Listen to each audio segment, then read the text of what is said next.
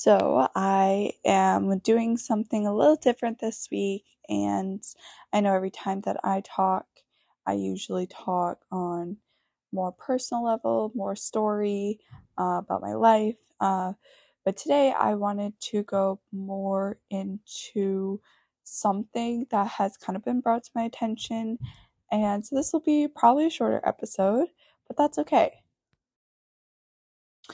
I had a friend come up to me at church this past Sunday and she asked me the question of what I thought about manifestation. And it's not a new thing, but in our society, generation, culture today, the Buddhist and manifestation and good vibes, this is all very popular right now. So we have come from one side of the pendulum where we have swung from, atheist to evolution to now we're swinging to the complete opposite side of we're a very spiritual generation and yet not spiritual. It's such a weird combination because when you look at our culture is constantly looking at or looking for a higher power or referencing a higher power, and yet at the same time, we're also lacking spirituality. So, one thing I had told her when she brought this question up was I don't think that it's biblical. And I know there's a lot of people that say, well, oh, I use these affirmations, these Christian affirmations or Christian manifestation, or I personally don't believe that there is a Christian manifestation. I think that there's Christian or biblical affirmations. So, what I mean by manifestation is a lot of times when people are using this, it is, they're saying, oh, I'm manifesting a good day or manifesting good vibes. I don't necessarily have a problem with that. I think it's when they start to take it to a place of, manifested the love of my life. And like, almost like, it's like a spiritually believing in yourself. You have power. It's like this, it's a really weird spiritual word. So a lot of times yoga instructors and people like that will use it. Biblically, the reason I don't think it has any grounds is because again it's looking more internally on a like internal power, whereas biblically we look to a higher power and we look to God. And so one of the things my friend had said was, well, do you think like, as a Christian, like praying could be a type of manifestation? And I said no, because here's the problem with that is when we pray we are asking God to do something in his will. Problem is, if we believe it's going to happen and it doesn't happen, where does that put our faith and all of these different things? So, in one sense, yes, we are supposed to believe that God has the power to answer our prayers, but in another sense, also understanding that the way he answers our prayers may not be the way that we think or hope or want. And we have to be okay with that.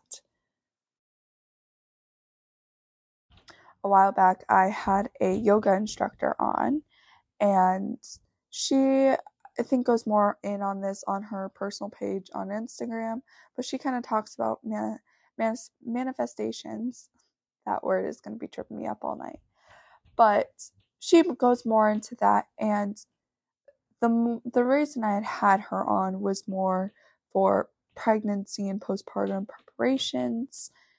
And that is kind of what I want to talk about too, is also yoga, because I know a lot of Christians stay away from yoga because they say it's demonic or certain stretches are, messing with the spiritual realm. And I personally do not believe that that's a thing. Like, again, it's kind of like what you're doing with it. For example, I did prenatal yoga or stretching when I was pregnant with Zion, And I really think that helped prep my body for birth. It was honestly just different stretches, and unfortunately some of the stretches do have like really weird names, but again, I didn't think too much of it. I was just stretching. You can really get into yoga and get into more of the Buddhist side, and I think that's where it can become demonic. But again, it's what you're putting into it and what you are doing with it. I know somebody has mentioned to me about breath work. I don't know a lot about different breath works. I know somebody was like, oh, certain breath works are demonic. Again, I don't really know how much I believe about that because it's kind of what you do. Like, are you using your breath to invoke, I don't know, just different things like that. Like, I feel like as Christians, we look for demons and, spiritual warfare behind every single bush. And that's kind of a dangerous thing to do. I believe that we're called to be aware of the spiritual war that's at hand, but I don't think we should be running around looking so far into things and looking for demonic presence and activity in everything. Which kind of leads me into my next point with the whole yoga and spiritual stuff. My grandparents had talked a little bit about grounding. Now, I know about grounding. So, grounding has been used for centuries, since the earth was made. God placed Adam and Eve in a garden, and there's a reason that we have nature, and there's a reason, we have all this grass and living things around us. And one of the things that people, do or say is like, go outside and ground yourself. And I think, I'm not a sciencey person, so I can't get into all the science background of it. But I do know something with frequencies, and like when you put your bare feet in the grass, frequencies like it's healing. Again, it sounds very Buddhisty. I promise it's not. That is one thing I'm kind of learning more about, is like everything has different frequencies. Like all living things have different frequencies. That is how God set up the world, just like God made everything with atoms and protons and different things like that. He also created things with frequencies. That's why I've gotten into more natural fibers, because natural fibers have higher frequencies and are better for our bodies. So our bodies are living organisms. So it makes sense why living outside on the green earth would be good for us, instead of, people who stay in winter, like in the winter and stuff. We tend to get sicker more in the winter because we're not outside and not breathing that fresh air. Like people say, oh, go outside and get fresh air. Why? Because it's good for us. So a lot of times people have started saying nowadays, like, go outside and ground yourself, put your feet in the grass and the dirt. And I personally find, and I know a lot of my friends that do this have said that they find it very relaxing. And like a lot of times, like, I really like to go to the beach. So one of the things I find that is very calming is putting my feet in the sand and water. It's like a reset for our nervous systems, which is really cool. But so there's that side of it. But then there's people that take it way too far and they start pulling out the crystals. And I know some people pull out crystals and are like, oh, it's grounding me, which is okay. I don't know how much I feel about that. Honestly, I think it's better to just go stick your feet in some grass. But then I feel like that kind of leads you down a path of these crystals are healing me. That's a thing in our culture. We see, if you go to any store, I guarantee you can find crystals or rocks or pretty stones or whatever, and they all have like cards that come with them that say, oh, amethyst has the property to heal sores or heal headaches. Okay, this is not a thing. Again, what are you placing your faith and trust in? A rock, a stone? Yes, I will admit that there are things on this earth that have healing properties. That's, one thing I do with plants. For my shop, small shop, is, I take plants and herbs and extract the medicinal properties out of them. So, like, God gave us those things. I don't think that a rock is going to heal you. Like, that's just not, crystal's not going to heal you. And then you start getting into very, like, almost like those, it's not like witchcraft, but the fortune tellers. That's kind of what the rocks and crystals remind me of. It's like the old fortune teller, you walk into her like tent at the circus or whatever, and she had a crystal ball, and she probably had like tons of like crystal rocks and stuff in her tent, and she's like, let me tell you your future. Like, that is the like what it's giving me. Again, that kind of leads into the whole tarot cards and the that starts to lead down this whole path.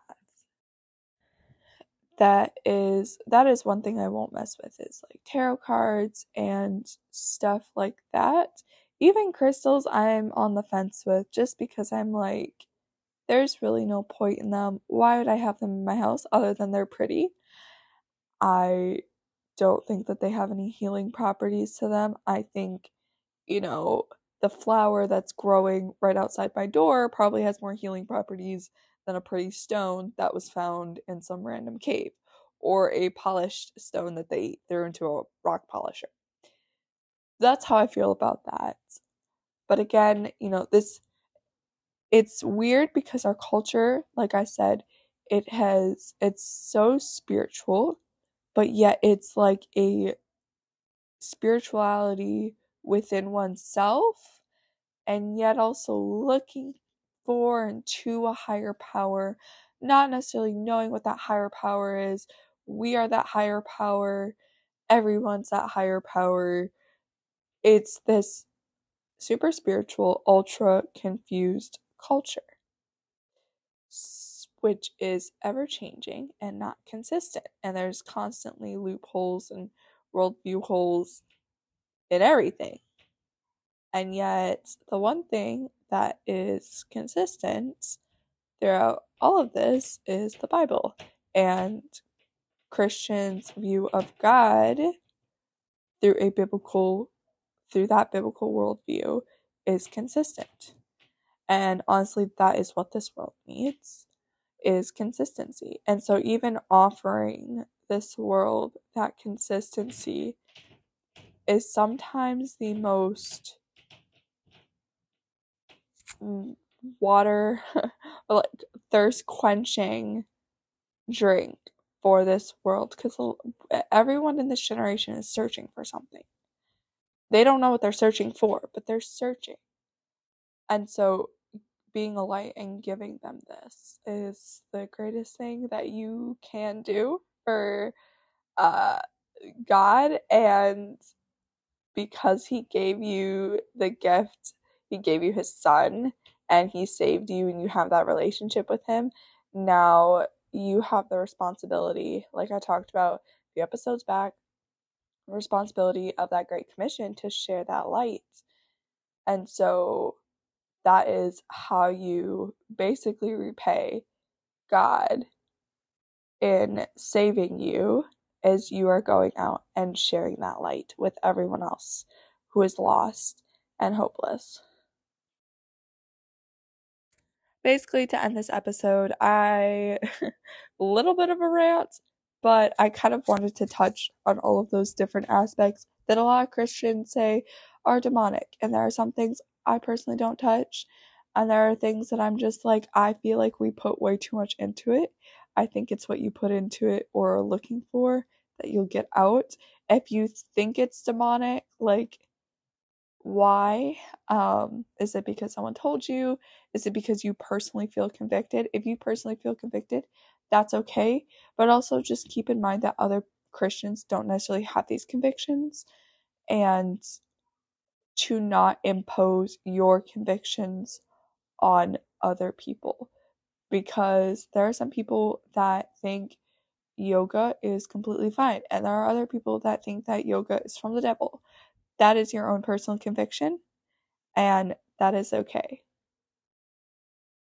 I have so much fun making these for you guys and interviewing different women. And so, what you can do to help me out is leave a review on Apple Podcasts and Spotify. Share this with all your friends and family as well. New episodes come out every Thursday, 8 a.m. Central Time. This is Elise Weathers, and this is Womanhood in the Rough.